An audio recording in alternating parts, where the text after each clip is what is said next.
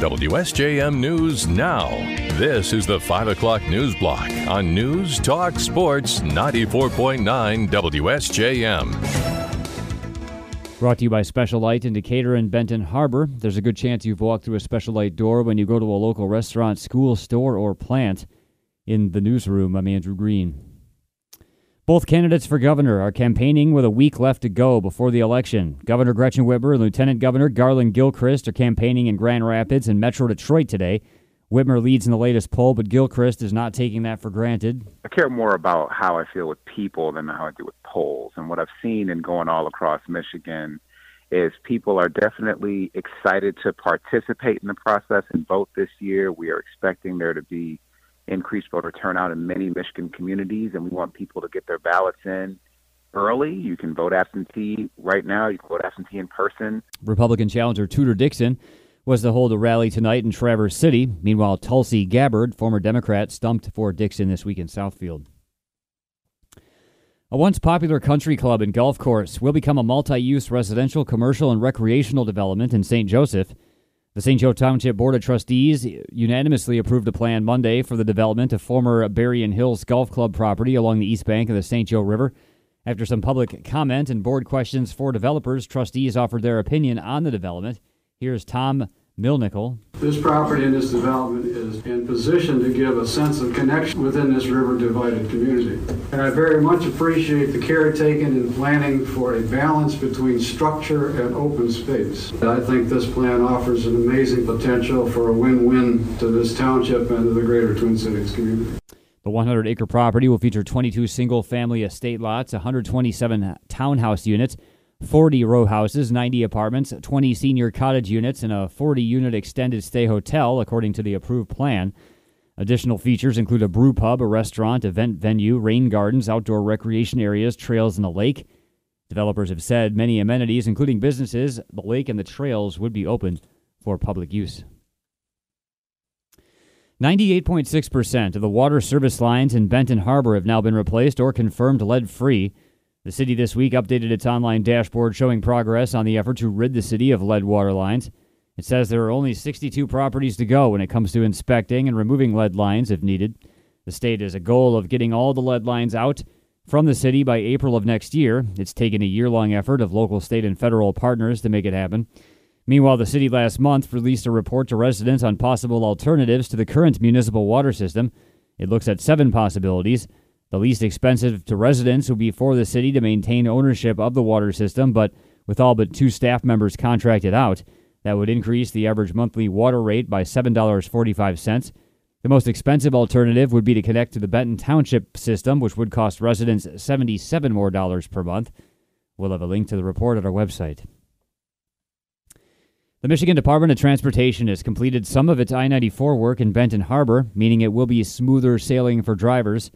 MDOT spokesperson Nick Sharippa tells us work on I-94 from the 94 Business Loop to I-196 was to wrap up today.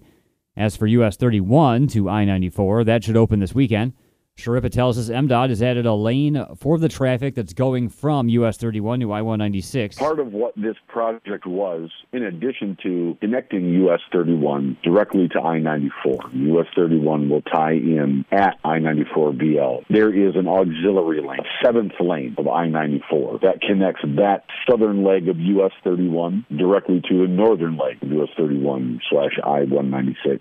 The US 31 portion of the project was reopened to traffic today, but there was a rain delay, so that's been pushed back to the weekend. However, Sharippa says the I-94 lanes were ready to be put back into use. That could mean no more daily backups on eastbound 94 from Benton Harbor to I-196, although MDOT can't promise anything.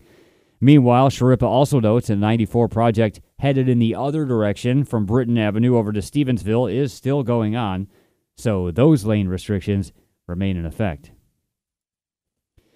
A Benton Harbor man has been sentenced to more than 11 years in prison for being a felon in possession of a firearm after he crashed into the Flagstar Bank on Niles Avenue in St. Joseph this past year.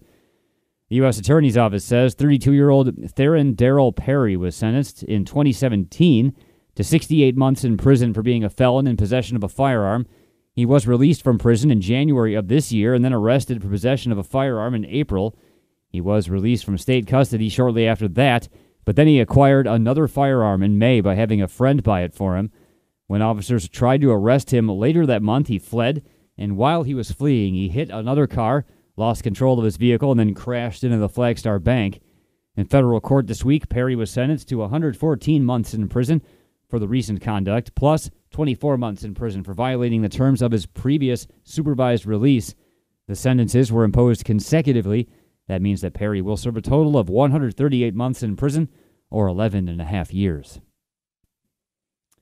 A fundraising event is planned for this week for the Marquette Greenway Trail Project in Berrien County. Southwest Michigan Planning Commission senior planner Marcy Hamilton tells us the Marquette Greenway is a mixed-use trail that's planned between Chicago and New Buffalo. The Southwest Michigan Planning Commission and Friends of Berrien County Trails have secured most of the funds to build the trail from New Buffalo to the Indiana state line. We've secured about $5.3 million from federal, state, and local monies, and we're anticipating we're going to need about $300,000 more, so $5.6 million to build that 4 miles in trailhead in Michigan. They've raised about $50,000 of that. Hamilton says they'll seek to raise part of the needed $250,000 at Bentwood Tavern in New Buffalo with a give-back dinner on Thursday. This Thursday, November 3rd, from 4 p.m. to 10 p.m., anybody that comes in to eat and drink or even do carry-out, Bentwood Tavern is going to donate 50% of all food and beverage sales to the Michigan portion of the Marquette Greenway. Hamilton invites everyone out and notes it's advisable to make a reservation. The goal is to get the Michigan portion of the Marquette Greenway done in 2024 and 25. The total trail from New Buffalo to Chicago could be done in 2027. This is peak deer season, and drivers are reminded what they should do if a deer runs across the road in front of them. Berrien County Undersheriff Chuck Hite tells us, you may be tempted to swerve, but that's not the correct thing to do. So what should you do? It is a time to be alert, especially just after dusk, through the evening hours, and then in the early morning when deer are moving more. We ask people use your high beams when there's not oncoming traffic, because that will help illuminate the eyes of the deer. And one of the biggest things is to not swerve. You stay within your lane when you're braking, and don't swerve to avoid any type of deer or animal. Hite says if you see one deer, there are probably more nearby. Therefore, it's best to be ready to avoid another deer if you manage not to hit one. Hite says if you do hit a deer, call the police and don't touch the animal. AAA says 10 people were killed in deer crashes last year. Another 1,500 were injured. In Michigan, vehicle deer crashes are expensive, causing more than $130 million in damage each year. The state has a 2 million strong deer herd, so watch out. And the Pokagon Band of Potawatomi announced today iconic rock band REO Speedwagon will perform at the Four Winds New Buffalo Silver Creek Event Center in March. Formed in 1967, REO Speedwagon has sold 22 million albums in the U.S. and 40 million around the globe with a string of worldwide hit singles. They include Keep On Loving You, In Your Letter, Can't Fight This Feeling, Take It on the Run, and others. The ticket prices for the show start at $89. Hotel rooms are available for the night of the concert as well. You can find out more at the website of the Four Winds Casino. WSJM News Now continues with your Bloomberg report. But will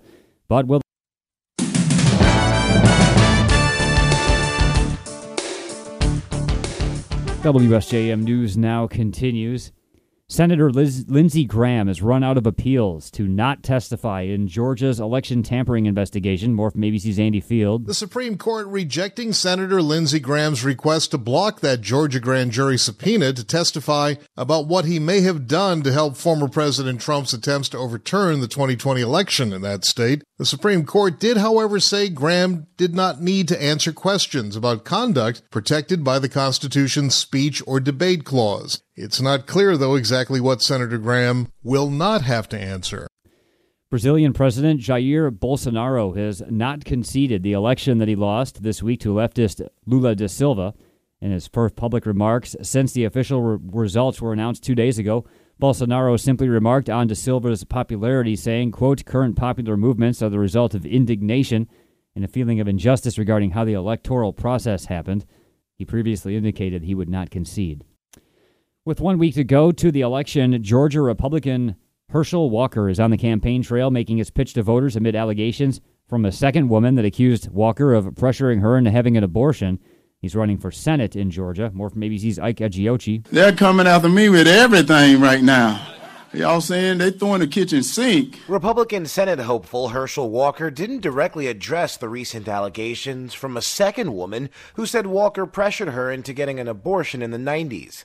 He instead alluded to them, alleging Democrats are lobbying these attacks to discredit him because, quote, they're scared. I'm that one warrior that they're afraid of right now. Ike Egiocci, ABC News, Washington. President Biden was in Florida today and continuing to draw a contrast to Republicans on the issues of Medicaid and Social Security ahead of the elections next week. More from ABC's Karen Travers. President Biden's message today in Florida will focus heavily on the high cost of prescription drugs. The White House says the president will continue to make his case that if Republicans retake control of Congress, millions of Americans are at risk of losing Medicare, Medicaid, and Social Security benefits and pay more for prescription drugs. Mr. Biden will say that Republicans will move to repeal the Inflation Reduction Act he signed into law this year, which he says is bringing down drug costs for millions of seniors. But the president could, of course, veto any bills sent to him by a Republican-led Congress. Karen Travers, ABC News, Washington. It's the first surprise of Israel's election. Voters are showing up to cast their ballots in numbers not seen in 2 decades.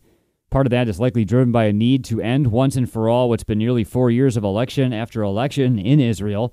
But will the high voter turnout bring a clear victory for Israel's center-left camp or its ever more right-wing bloc? Prime Minister Yair Lapid and Benjamin Netanyahu are in a tight race, one that may still end in a deadlock. More from ABC's Jordana Miller in Jerusalem. Israelis continuing to flock to the polls on Election Day. Voter turnout topping 38% at 2 p.m. local time. That's a 4% jump over the last election and a 22-year record, according to Israel's Central Election Committee. But we won't know until the polls close who benefited. Prime Minister Yair Lapid's center-left camp or that of the right, led by Benjamin Netanyahu. Both conducted fierce get-out-the-vote campaigns, though Netanyahu's began earlier, was better funded, and more visible on social media and instant messaging apps. Jordana Miller, ABC News, Jerusalem. Families of the 17 children and staff members that Parkland's school shooter Nicholas Cruz murdered have concluded their first day of confronting him in court. They wished him a painful death and called him a coward today as they got their chance to address him directly before he's formally sentenced to life in prison. Some of the families and 17 also wounded at Marjorie Stoneman Douglas High School on Valentine's Day of 2018 decried that the jury did not sentence Cruz to death. A 24-year-old Cruz stared back at them from behind a COVID mask and showed no emotion.